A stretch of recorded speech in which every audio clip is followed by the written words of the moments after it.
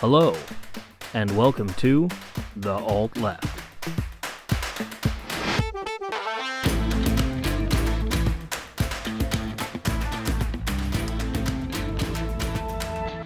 Welcome back, everybody. This is going to be a fun episode. I think you're going to really like it. We actually had a special guest on, Daniel Wilson. He's running for California State Assembly.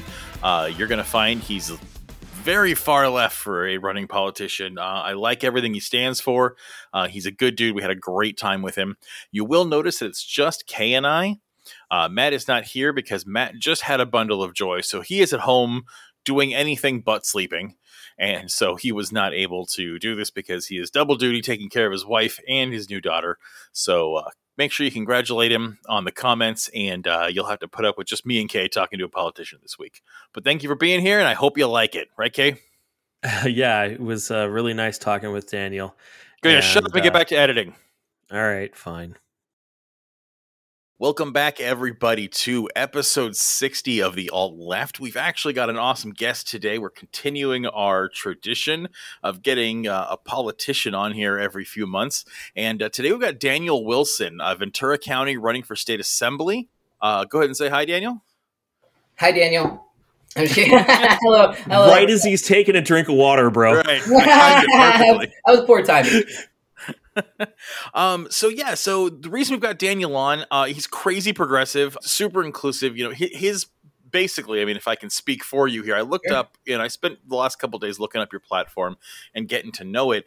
And what I really like about it is not, again, something I actually typically struggle. I know you're really allied with the Democratic Socialists, but something I actually really struggle with them with is that it's just kind of token bourgeois reform. Yeah. And that's not what you're advocating for. You're advocating for complete renovations of entire systems. Like, you don't want access to healthcare. You don't want cheaper healthcare. You want healthcare as a human right. Yeah. I'm showing here you want housing as a human right. You want employment, education as a human right. And those are radical even amongst Democratic Socialists. I'm assuming I got all that right, but that's, for our listeners, that's why we've got him on. This is going to be awesome. So instead of me speaking for you, tell us what you're all about. Sure. Well, all of that was absolutely accurate. And to be honest, I have those same gripes with DSA National. And when I first got more interested in politics and when I started considering a run, I actually reached out to some people in the DSA National and asked, is there any intention of you all becoming a party? And they said, no, we're just building our foundation, our ground game right now. But this was just a year and a half ago. So, I mean, they've been around for a number of years. They're not like some of the Forward Party or the Movement for a People's Party or the California Party. So that are just now forming within the last 2 years. So I thought that was kind of, I was like, all right, whatever, that's y'all's decision. And so I actually went and I worked with the Movement for a People's Party for a while, not as a candidate, but as a local activist, just trying to get things done. During the pandemic, we protested at our congressional representative's house for we were demanding, cancel rents, cover people's mortgages, employment, cover people's payroll, stuff like that. We were demanding the people's stimulus. That's what it was. And so decided to step away from them for a variety of reasons. And my experience both with them, working with DSA, and just watching everything happen in our country, I realized that, and also this was the big key that finalized my decision. Because when I first started running, everybody was like, you have to run as a Democrat or there's no chance. You're just wasting your time. And what I found with all this work that I was doing, not only with the People's Party, with other groups, with DSA. So I would say you're absolutely right about DSA National. My local DSA has been on the ground doing some really awesome stuff. We did a statewide day of action, every statewide day of action last year for CalCare. My campaign co-hosted with DSA Ventura County. Fully agree with the National that they're kind of toothless and not standing up for, especially with Force the Vote. That was the final nail for me with DSA when I knew that they weren't even supporting something from their own playbook.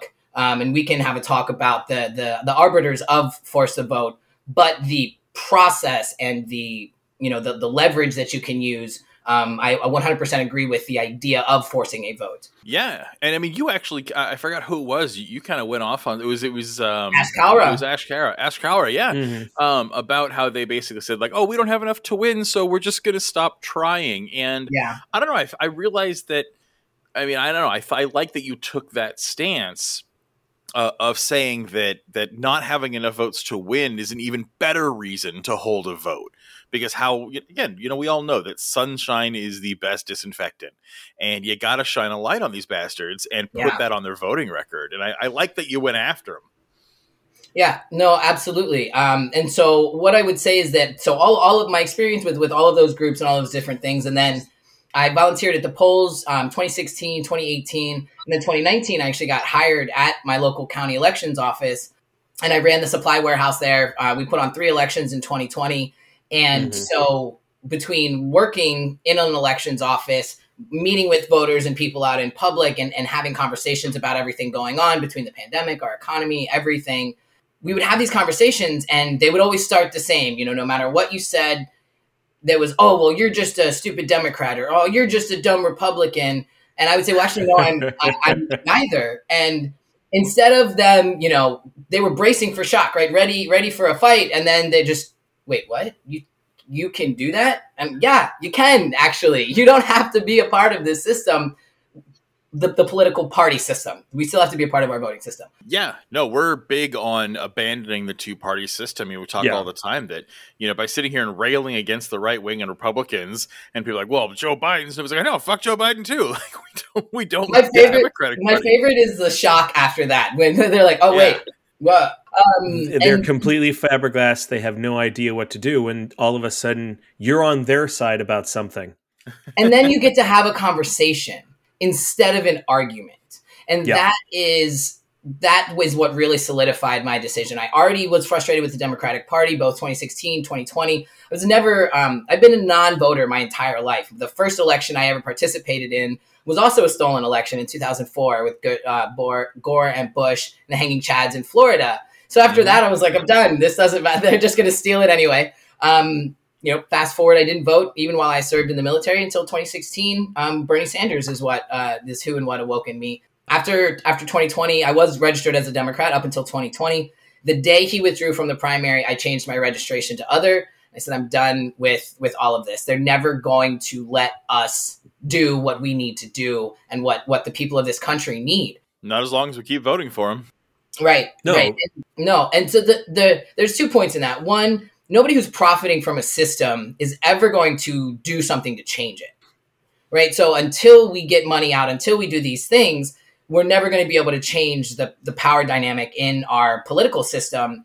But the people that are in there aren't going to propose legislation that's going to do that. Even with all these bills that are for banning stocks in Congress, which I'm 100% for, none of them should be allowed to own stocks, have any corporate ties, have anything, no corporate ownership. I don't care if you sign it off to your son. No, you have to completely divest of everything to go into public service. That is the sacrifice you make to go into public service. But there's now, 4 or 5 different bills. They're all different. It's so confusing. Nobody knows what's going on. And half of them aren't even going to go far enough to do anything. And so, so until we have nonpartisan people who aren't politically affiliated, people who can't be controlled by either party and are only beholden to their voters, that's the only way we're going to get this legislation proposed. That's the only way somebody's going to have the courage and the confidence to propose and put these legislations up for a vote. I don't care about embarrassing Democrats who are going to vote no. I don't care about embarrassing Republicans who are going to vote no, because then I'm going to be the one leading the primary challenge against anybody who stood against people's legislation. With a record showing that you're willing to vote for what's right. Like, that's the thing, is by forcing the vote, not only do you shame the people who won't vote for it, but you empower those who are willing to put their nickel down on the right side of history, Absolutely. They're focusing on, and this is one of my biggest complaints with the Democrat, other than the cheating and the robbing and the stealing. They're never leading and controlling the narrative. They're constantly responding. They're constantly on defense. And once a narrative has been set, you can talk till you're blue in the face. Most people aren't going to hear the retort. Just like a retraction, most people are only going to see the main article. Yeah. They're not going to see the small print retraction later. And so they suck at messaging. They're not unified on anything. And they're just, instead of playing defense, we need to be playing offense. We need to be leading the narrative. We need to be controlling the dialogue and calling these people out and running and being scared and focusing on, oh, I might embarrass somebody, Well, what about all of the I was just listening to Brianna Joy Gray's interview with Ash Kalra today, where she nailed him to the wall and held his feet to the fire, answer these questions. And, he kept saying that he had 26 to 28 solid yeses. Why are you more concerned with the people that you're going to embarrass than you are with the people who you could bolster and guarantee their reelection, guarantee that they get the contributions that they need? And so he's not saying that he's worried about embarrassing people. He's saying that he was more concerned with the legislation surviving. But no matter whether it passed or failed, you can put it up again next year. So all of that is on you, whether it's voted for or not. His argument was that the people who voted no, it would entrench their position if we made them vote rather than leave them open to persuasion. And I just think because that's people who will vote against people having health care are totally open to that debate. Like, it's 2022 and there's a global pandemic. If you don't decide that access to health care is a human right, no debate on the House floor is going to change that. You are either diametrically opposed to social safety nets, or you're just bought out by you suffer from campaign contribution issues, and that's it. And a healthy debate doesn't change either of those. No, because it's not going to take the money out of their campaign. Like it's not going to take the money out of their bank account. So the deal's already been done. I mean, look, was it Kristen Sinema literally leaving the Senate floor to go have multi-million-dollar fundraisers with big oil and lobbyists, and so literally leaving the debate. So like, even if they're having a debate, she's not listening to it. She's already got her mind made up and is on her way to go have dinner with donors. So debate doesn't solve anything on the floor. At the end of the day, a mandate from the masses. It never has. What I will say is the one good benefit of the floor debate is the public. And we are watching now more than ever. I think C-SPAN's had its highest ratings in the last 2 years that it's ever had in the history of C-SPAN. Well, and now because of things like YouTube, you don't have to watch it live. You can literally look up the debate on the floor, and you can look up what your candidate thinks, and that's an artifact of the present day. You couldn't do that 20 years ago. No. The accessibility, the ease of even if say it's a 12-hour thing, you skip ahead to where your representative's talking. You want to see what they said, right? So absolutely, the flexibility and the ease of having it on multiple platforms, multiple sources, multiple ways for people to digest and access the information. And that's how we're holding people accountable. That's one of the ways is that's a record, right? They can't say that they didn't say that. We've got again, hate to keep nailing on her. We'll hit Manchin later, but Kristen Sinema's little curtsy, we have that on the public record, the thumbs down to the $15 minimum wage, because they made her do that, and she was absolutely destroyed in the media, not mainstream media, but social media and in the public square for that vote.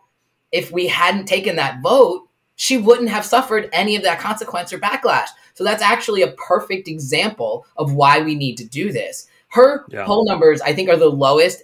I don't know if any, but I think it was down in like the teens in Arizona right now, her poll ratings.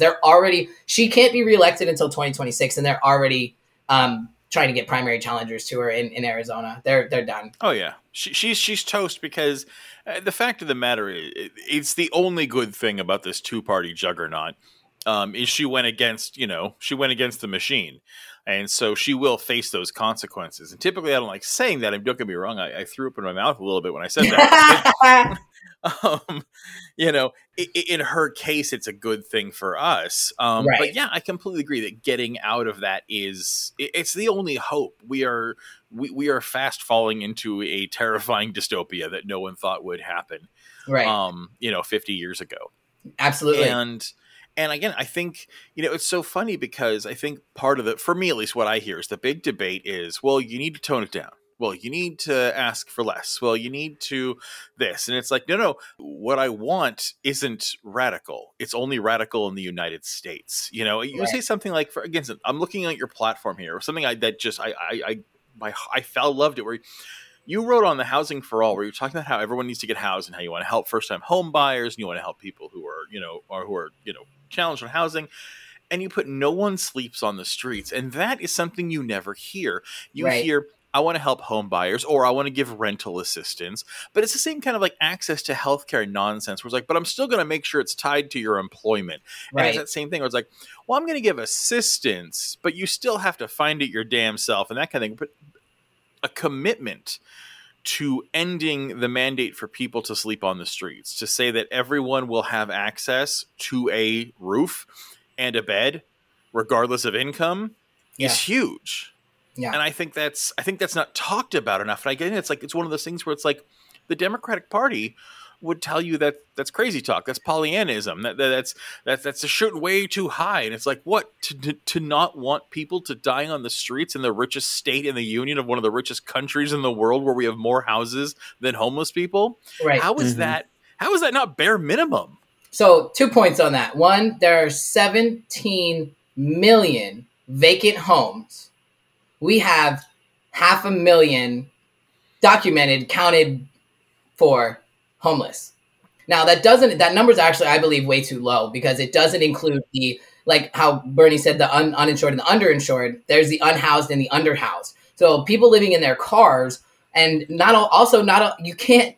There's no way for them to know. They're not going down every back alley and finding. And that's the thing is that's what they do is when they do the homeless census. Because I know people who do this. They do the homeless census, and it's who they can see and it's who they can count. Right. They walk around to the encampments and they count 50 people, and that's all that is there. That doesn't mean anything. Visual, because we have criminalized being homeless in this country. Yes. So obviously people who are homeless have gotten good at staying the hell out of notice. Yes. Mm-hmm. And Absolutely. if you, just like you're saying, if you walk up and you see that lot, you count 50 people. What about the 15 cars that are full? Mm-hmm. Yeah. Right? So with two people in it or three people in them. Right. And so the number is greatly low, but even if we double that, even if we say we had 1 million people in this country, which is probably closer to accurate, that do not have safe, secure housing, we have 17 million vacant homes. Now, that's a variety of anywhere from an apartment all the way to a mansion. And now, I hate when people, you're just going to put homeless people in a mansion? Nobody said that, asshole. Nobody said that. Stop it. You're being so hyperbolic and ridiculous. Saying and guaranteeing that everybody has a house doesn't mean that we're going to put every person in a mansion. It means that when say you've got an apartment complex down the street that your city knows it's got 5 vacant spots in it for a year. Well, let's put people in those 5 vacant spots, right? It's not about making sure, and I have this debate with people a lot, especially when they're like, oh, you're a socialist or you subscribe to socialist policies, but you drive a car. Look. Yeah? Funny, so you want to change the world, but you live in it. Ha All right.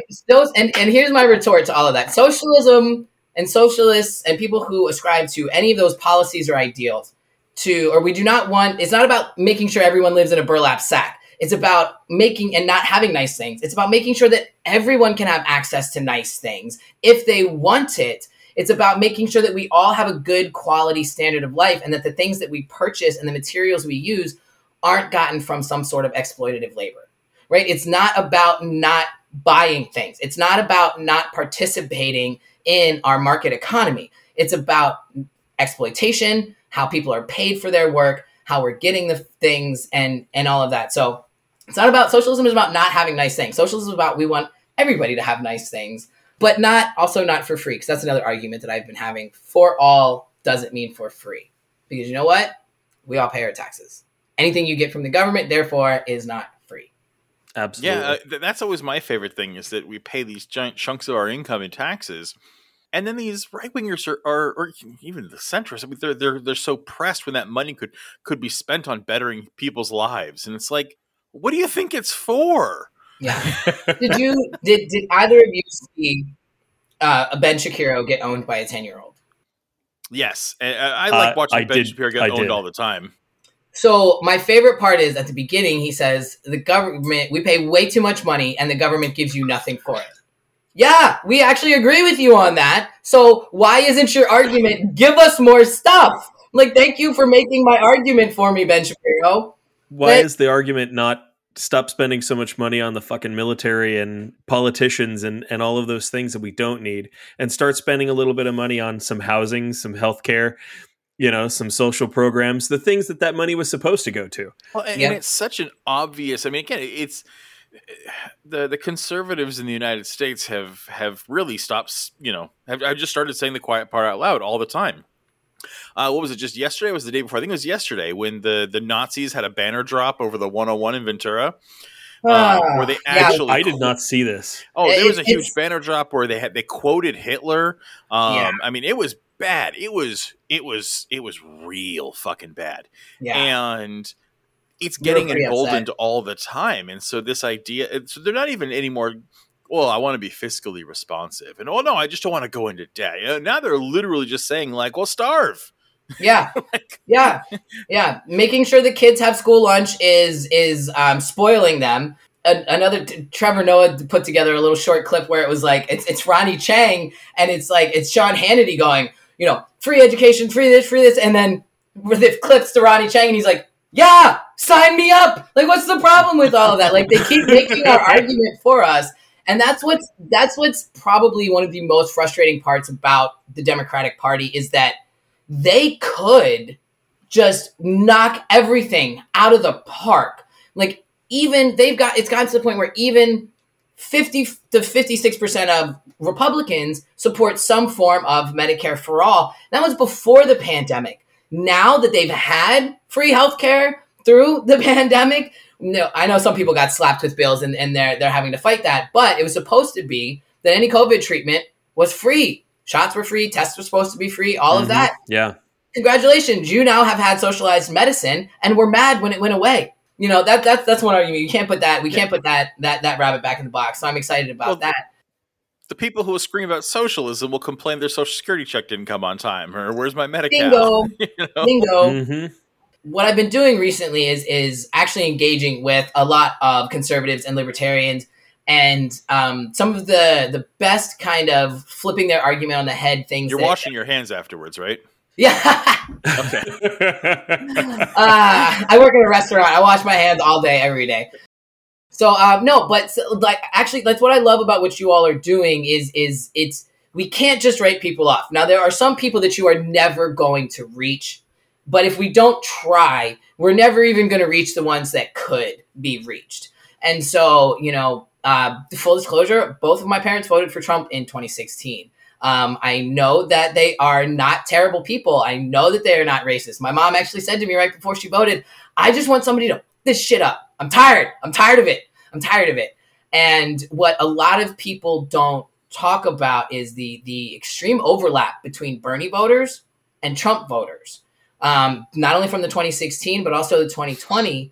And so I know that my parents are good people. I love them very much. I'm able to talk to them. And going forward, they actually voted for Biden in 2020. So if I hadn't engaged with them, if I had just given up, if I had just written them off based off their 2016 vote, they wouldn't have come to where they are now, to where my mom is now sharing Bernie things with me. She's like, oh, did you see this article about Bernie? And I'm like, I love you so much.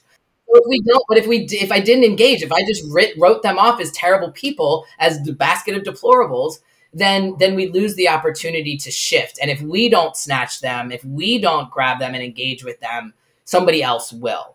And speak to the desperation and the suffering and the pain that they're feeling and provide them with responses that are actually more destructive and that are not solutions, rather than, you know, bringing them to the light and showing them how we can help one another. And there's plenty to go around, and there's plenty to do what we need to do in this country. And I think that's a good place to be. It's definitely not me. That is definitely more Matt and Kay. I punch Nazis. It absolutely is. But I think there's a place for both, and I think especially, and again, it's easy for me as an outright outspoken communist to go out and say this, but I think I'm not running for state assembly. I'm not running for office, and I think you can't have the attitude of, well, you know, if you're going to quote the 14 words, then I'm going to knock your teeth out. Like, you can't have that as a politician, because you have to be able to represent constituencies, and you have to be able to give a shit about people you hate. And that's okay. And I think that's the thing, is that this is where we need to have this coalition, because yes, the right is galvanized, and they always will be. You know, the right is ruled by fear and hatred and ignorance, and those are gluing factors. And the left is ruled by rejections of systems and critical thinking, and that leads to lots of arguments and infighting and separation, because you actually give a shit about nuance. And that changes things. And I think that it needs to be one, like, we can't fall into that trap. And I think it's the trap the right will especially always push is well, if you disagree about this one small thing, we can't be friends. We can't be allies. Like, no, we are allies. Again, you and I may disagree a little bit on our handling of right wingers, but we agree on every single policy you want to enable. You want to decriminalize drugs. You want to get people out of prison. You want to end the profiteering of human slavery. Yeah. I don't give a shit what I got to do to make that happen. These are things that affect masses of people, and we've talked about this on the show. We are at a turning point. Yeah. Where we are either going to accept that this is the fascist police state we want and we deserve and we're going to take, or we're going to change it, but it's not going to get changed by voting blue, and it's not going to get changed by hoping Nancy Pelosi will save the day and other rich corporate dinosaurs will come in and save you from fascists, because that's not how it works. No. The only cure for this stuff is actual human compassion, human empathy, and left-wing ideals of socialized government services. And that's you have to put medicine in a wound, You can't just hope it goes away. Right.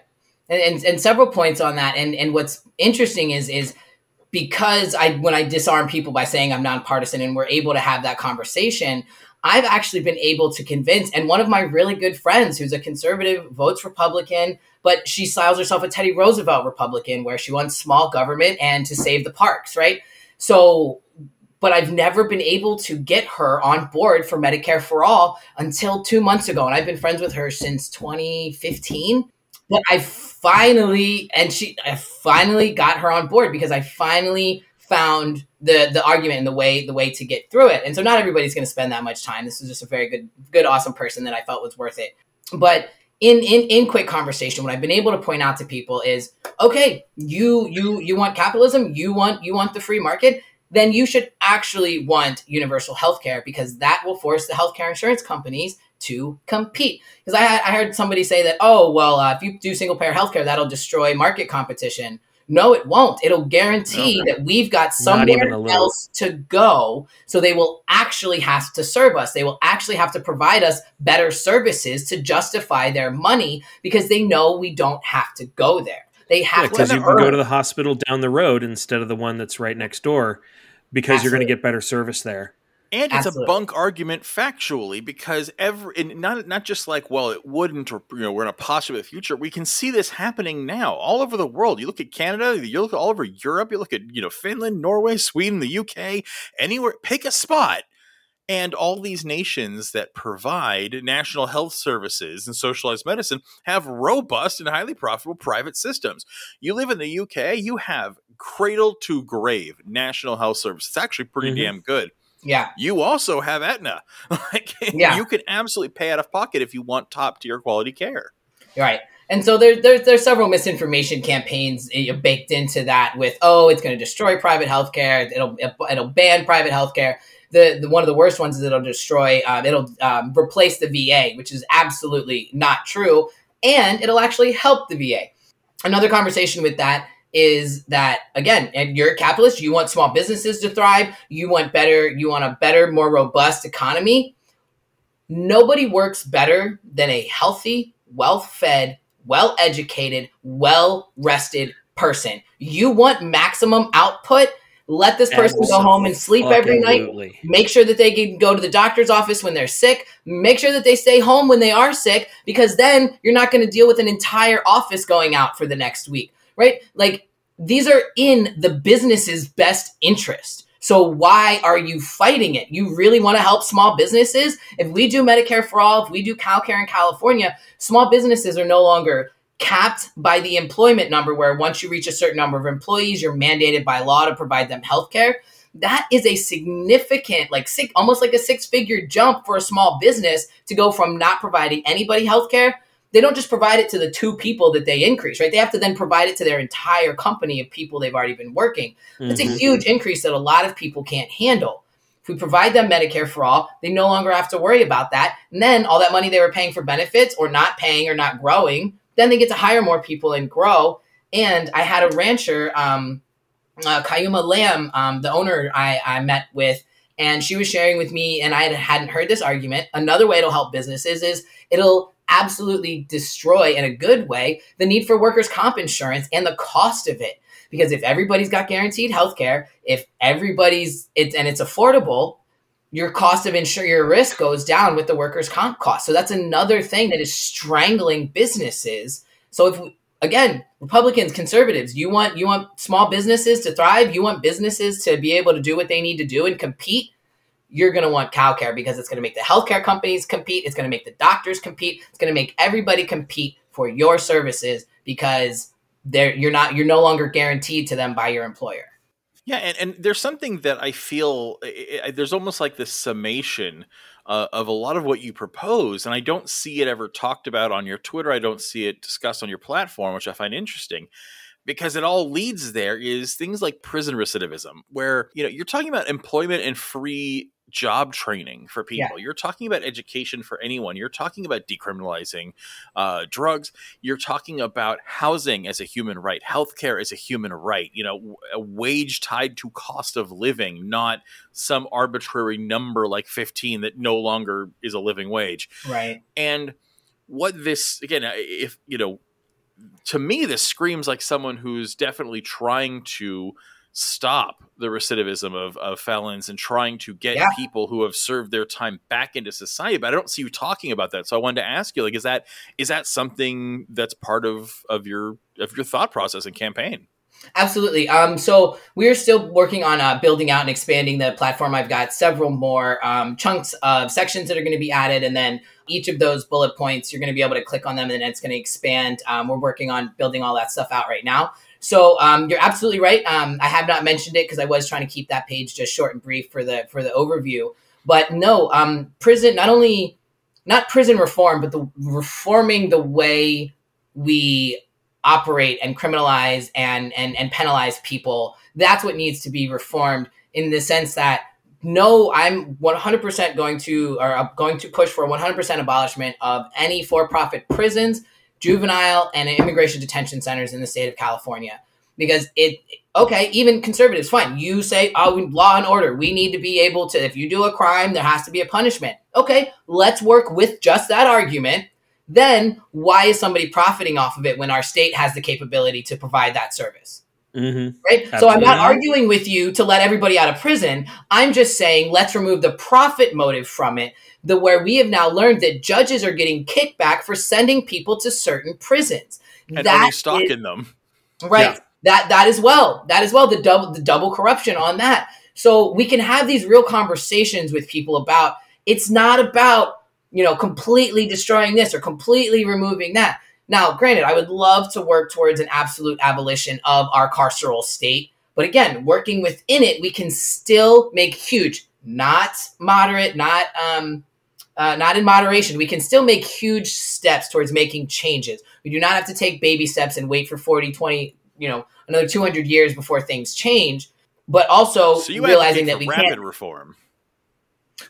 Absolutely rapid reform. So there's a Living Wage Act that's just been proposed. I don't know if you all have heard about it. It's literally called the Living Wage Act of 2022 for the state of California, where it would take our minimum wage up to $18 an hour by 2026. We should be able to vote on it on the November ballot as citizens. So this is as a residents, this is a state ballot initiative. This is not something for the politicians, which those are my favorite. And we can talk about that too, because that's my backup plan for my backup plan. But I think that why does it need to be titrated up? By the time we do that, by the time it's 18 in 2026, just like you talked about, 15 is already too low for what we're dealing with now. So this tailoring it out and this, we need to expand and we'll do this here and this here. And I'm, huge Bernie fan, but just like we talked about earlier, I can have disagreements with a person and disagree with certain decisions they make or certain actions they take without absolutely destroying and, canceling the person, right? I still 100% support Bernie, but I did not think that his Medicare plan actually went fast enough, even with the most recent one where it was going to be, I was like, what? It's going to be 20 years before it hits 20-year-olds, or more. That's too long. Why are we, granted, yes, the more senior generation needs it sooner, but there's no need for it to take that long for us to do this. So no, absolutely rapid reform. And so with the not only the prison recidivism, And that's why I love that we restored voting rights to formerly incarcerated people here in the state of California. Mm-hmm. That's why I know that what I'm doing is going to resonate with people and that we want it. We've raised the minimum wage to $12 an hour. We legalized marijuana. We restored the voting rights to formerly incarcerated people and countless other state ballot initiatives. It's not the voters that are the problem. It's the legislators that are the problem. And I'm so tired of hearing, oh, we'll just go vote. Or, oh, the voters aren't out there enough. Oh, you all aren't doing enough. No, the voters are there. Like I've heard time and time again by our congressional representative who refuses to get on board with Medicare for All that, oh, well, you all need to go create the support for it and then I'll vote for it. No, that is your job. That is absolutely your job to make sure that not only we know what the legislation is, but how we're going to benefit it and why you're going to vote for it. It's not repeatedly put it on us that, oh, you have to go generate the support and then I might vote for it. Get out of here with that garbage. I'm so tired of this, just passing the buck and, oh, it's not abdicating their responsibility at every level, whether it's your state, local representatives, all the way to the federal representatives. The fact that we have a federal minimum wage of $7.25, $7.50 right now is absolutely unacceptable. In 2008, in the state of Maryland, I was waiting tables for $2.75 an hour. Wow. That's incredible. I mean, we've done an entire legal episode on that. The fact that is legal today still is absolutely disgusting because it hasn't increased since then. Right. Yeah. So this isn't the 1900s we're talking about. This is in 2008. I was making legally $2.75 an hour. And now the justification, the argument for that is, oh, well, this is a tipped position, so you're going to make tips. Well, when you live in a poor community where people don't have any money because there's no tipping. And so there were times where I would get a paycheck that said void because they taxed my check more than I made. Yep. That's insane. So you worked for free that week. And if you have healthcare tied to your employment, you can actually owe money. Yes. And you will end up having a check that is negative. Yes, they can absolutely do that to you. And then so that's where I feel like the failure is. And people are like, oh, well, what can we do? Well, the federal government has a responsibility to set the minimum standard. The states can go above and beyond, like we're doing right now, raising ours, even though the federal government won't get off its ass to do that. So the federal government has the obligation to provide the baseline for us. They're the ones that should mandate nobody sleeps on the streets and then let the states figure it out. But that's our congressional and our federal representatives. They're like, oh, well, the state's got to do this. Yeah, that's fine. But you've got to put up a piece of a ballot. You've got to put up legislation that's going to force them until they're told. I don't know if you all know about this. There was a state, California Supreme Court mandated that LA actually had to house everybody on Skid Row. I have not heard this. I have not heard that either. That's amazing. It is mandated that they have to provide. It's become such a public health risk because it is that they mandated that the city of LA has to provide housing for everybody on Skid Row. So they're building a complex. They're doing all these things, and so but Skid Row has been a problem since the 60s. This isn't much new. Longer This didn't just happen in the pandemic, but the pandemic really the silver lining I see of the pandemic, if there is one, is that it exposed the extent of the rot. We all knew this was here, but how many of us had 5 minutes to sit and watch what was happening? How many of us had 5 minutes to Google, are they legally allowed to do that? How many of us had the time because we were so busy just struggling to survive that we couldn't even look into or figure out what was happening? And our country's inability to provide us with masks, with PPE, to do our own vaccines, our failed manufacturing state by offshoring overseas all our jobs, all of it has been exposed. They can't say anymore, and they're trying to right now. They're trying to distract from it. Oh, Russia. Oh, China. Oh, this. I don't want another Cold War. I'm tired of this. We just got out of a hot war that we didn't even really get out of. You're right on the money. I mean, it's an absolute distraction game, and both sides are playing it. They're playing it differently, but they're both playing it. It's, again, the Republicans want to talk about blue collar work and manufacturing, that kind of thing, but you don't see them talking about any solutions. They're just like, well, Biden has created a supply shortage, and it's like, well, no, we don't produce anything. Right, Biden didn't create the supply shortage. The reason China gets goods to market faster is because it invested in its rail system. So they get more goods faster to market before they go bad, so they make more money off of it. Hello, like, so that again, and they're like, oh, we can't afford to invest in infrastructure. We can't afford to not invest in infrastructure. Like keep kicking the can down the road. We've been doing that for decades now. We've got dozens of bridges in the state of California that are failing and ready to collapse. And then they keep running on these mediocre, oh, we're going to put a Band-Aid here and a Band-Aid here. We are bleeding and never actually fund it. We are bleeding out. And then when they do, if they even do pass a bill, like what's happening with all our gas tax money right now? It's being siphoned by private contractors. It's going to, finally I'm seeing roads being repaired, but.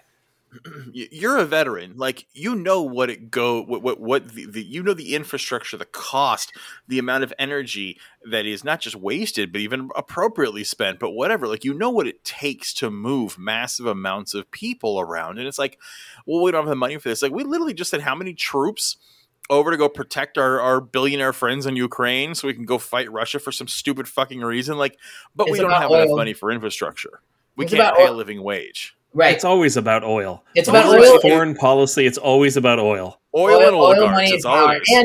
And it's a political distraction because Biden's poll ratings are at what, like 34%, something like that. We've been jumping all year long. Like, when's the war going to start? Because he's dropped below 30-something%. Like, we got to have a war. Absolutely. So there's that. Then there's also the military industrial complex that's chomping at the bit since we pulled out of Afghanistan-ish. Not really. All that stuff. We spend a bigger chunk of our money on our military than North Korea does. North Korea spends a bigger percentage of their national funds on their citizens than we do. And why are we the world's police? Like, who put us in charge of that? Like, why does NATO even still exist? Like, what is all this? Why Ukraine doesn't even want us involved? Like, why are we inserting ourselves into conflicts and situations that have nothing to do with us? Again, why do we have 800 military bases? Oh, if any other country put a military base on our soil, we would consider it an act of war. But we expect it to be not only tolerated, but them to praise us and give us rewards and free stuff for gracing them with our pollution and our toxifying their environment and our mistreatment of their local residents. And that's something half of our nukes are being held on foreign soil. Yeah. Talk about the two parties, and look where it's heading right now. I mean, this issue with Ukraine and Russia, I mean, this was brought to a head by the the Obama administration with Biden as vice president. They're the ones who installed a fascist regime in Ukraine and pissed off Russia. And you got the Trump organization, which is clearly in bed with both Russia and Ukraine. Right. And then here we are, Biden, who's getting in bed with Ukraine again. It's like, it doesn't matter what party it is. There's a reason why every time you look at these UN votes, right, about ending the Cuban, blockade and things like that, and it's like, who's against it? The U.S. and Israel. And it's like, why? Because Israel funds most of our senators. And it's like, there's such obvious ties to money where this comes into. And it's like, there's clearly, and again, we know that the Russian and Ukrainian oligarchs are in charge and are providing oil and funds and money. We know this. They are the ones funding the parties, right? The Democratic and Republican parties don't have the war chest they have because of private citizen donations. No. It's corporate donations and foreign donations. Absolutely. And it's clearly obvious. And I don't know what it takes to get people to snap out of this. Well, it's the best we can do. It's not the best we can do. It's literally the worst we can do. Right. We are one party away from a dictatorship. Right. No matter who's in charge, we've been at war, both parties, for the last 20 years. Right. So they can't say, oh, the Republicans this, oh, the Democrats that. Obama dropped more bombs on people than Trump and Bush did. Like, what? And right now, Biden is deporting people. So no matter no matter who's in charge, we're getting the exact same results. And so people like you said, that, oh, this is the best we could do. We're going to back this candidate, even though we know they're terrible. Well, why don't you back that other person over there? So that's where I come in. And that's what I'm trying to do, is show people that we have a different option, that we don't have to work within the party system. Now, that can't happen everywhere in this country. We are very fortunate here in the state of California that we have now opened our primaries, number one, that we have a jungle primary, number two. So you do not need a party nomination to get on the ballot, nor do you have to win? You do not have to unseat the incumbent in the primary to make it to the general. You only have to come in second. So now I know that this can't happen everywhere. So people like screaming at Nina Turner, oh, you can't run Democrat or we'll never trust you. Well, that's not viable in her state, right? So I think lobbing, accusations at people unrealistically when there's not a system built in there for them to do that. We have to understand, work within the system we have while we're trying to change it. Because so California, we have the benefit here. Well, if we start doing it here and we show the other states are like, hey, what are they doing? Why are they doing that? How are they doing that? That's when then we push it, right? So we've already got those two things.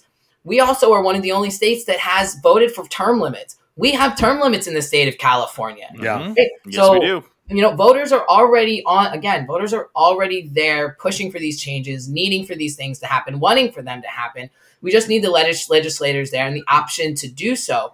So until there's a candidate running on the outside, especially to the left of a Democrat, then they're going to keep saying, well, we don't have any option. Well, now that you do have an option, what's the excuse? I talk to people a lot about being disillusioned about voting because I'm the first one to say this two-party system's crap. I'm not going to vote for a Democrat because I don't vote for capitalists. And I think it's a fair assumption. They go, oh, we're just not going to vote. You're just giving. It's like, well, first of all, not voting is not voting for the fascist party, number one. But number two, you don't have to not vote. And I think that's a big lie that we're told is that like, well, if you're not going to support the Democrats or the Republicans, then you're just not going to vote. And so hold on, I don't support the Democrats or the Republicans, and I vote every single election, local, state, federal. I am there at every election because guess what?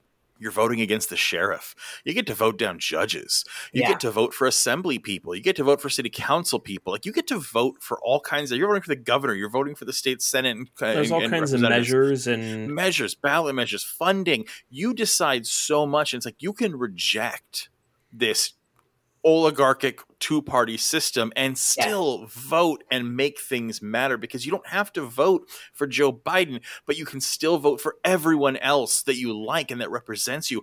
And a third-party vote is not a throwaway vote. Again, I voted in the last presidential election.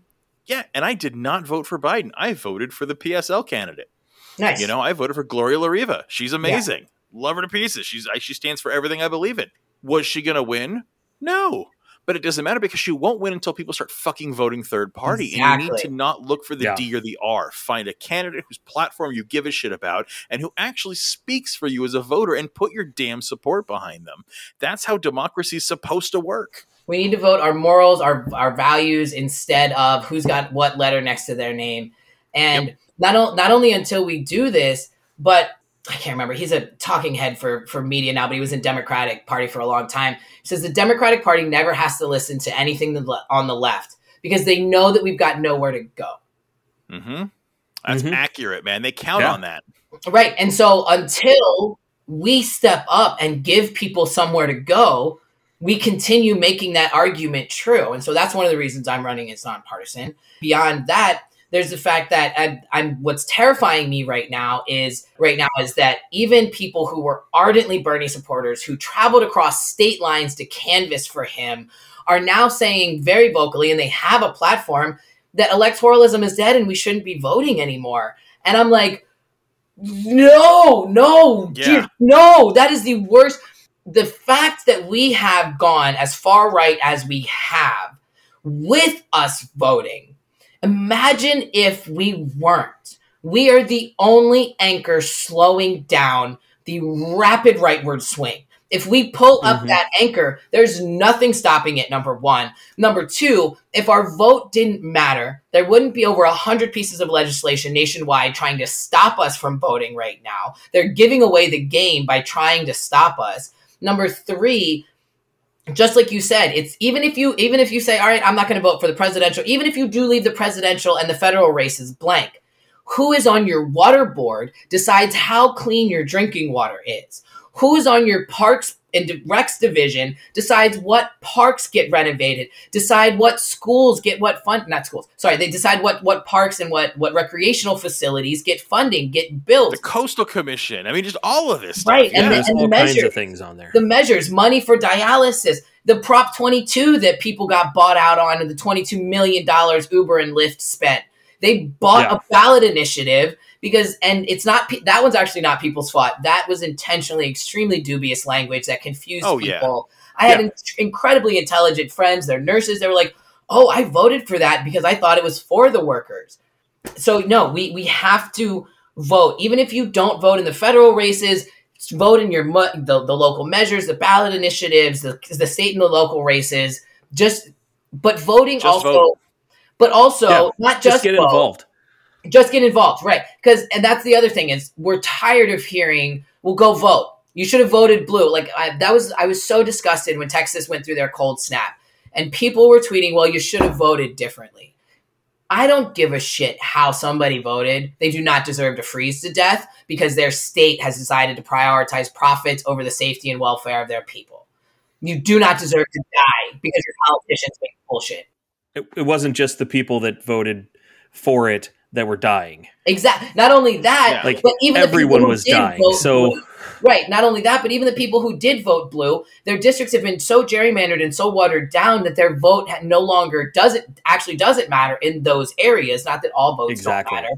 But voting also isn't the end all be all, because we're seeing right now, I voted my heart out for Bernie Sanders. We saw how that went, right?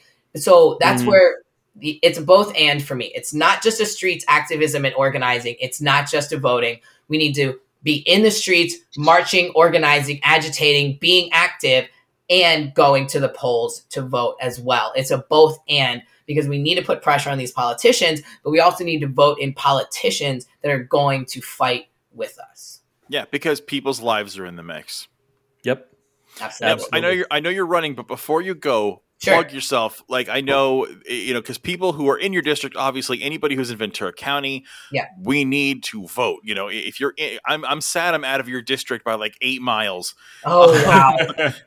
Yeah, man, it sucks. So he's real close. Yeah, because you got it. You got me. That's a hard but so if someone's your district A and they want to vote for Daniel Wilson, which you should, where can they go? And if someone's in Kentucky, if someone's in North Carolina, if someone's in Maine, where can someone go to sign things for you, to spread the word about you, to donate money to your campaign? Like, how can someone who lives 2,000 miles away get involved? What's websites? Where can they go to help?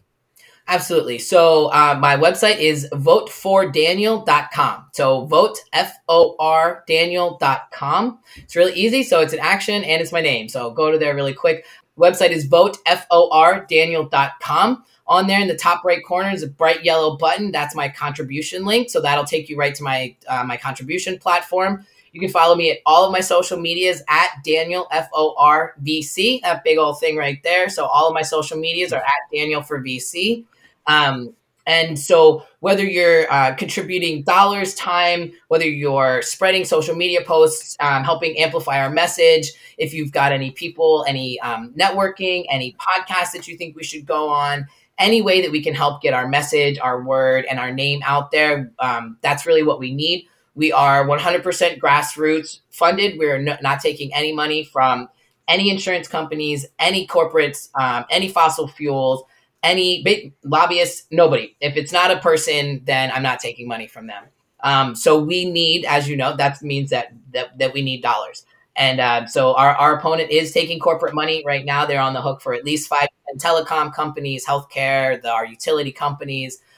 So they're rolling in the bank right now. So that is the best way you could help, is either contributing funds or helping spread our awareness on social media and that, so that we can get more support.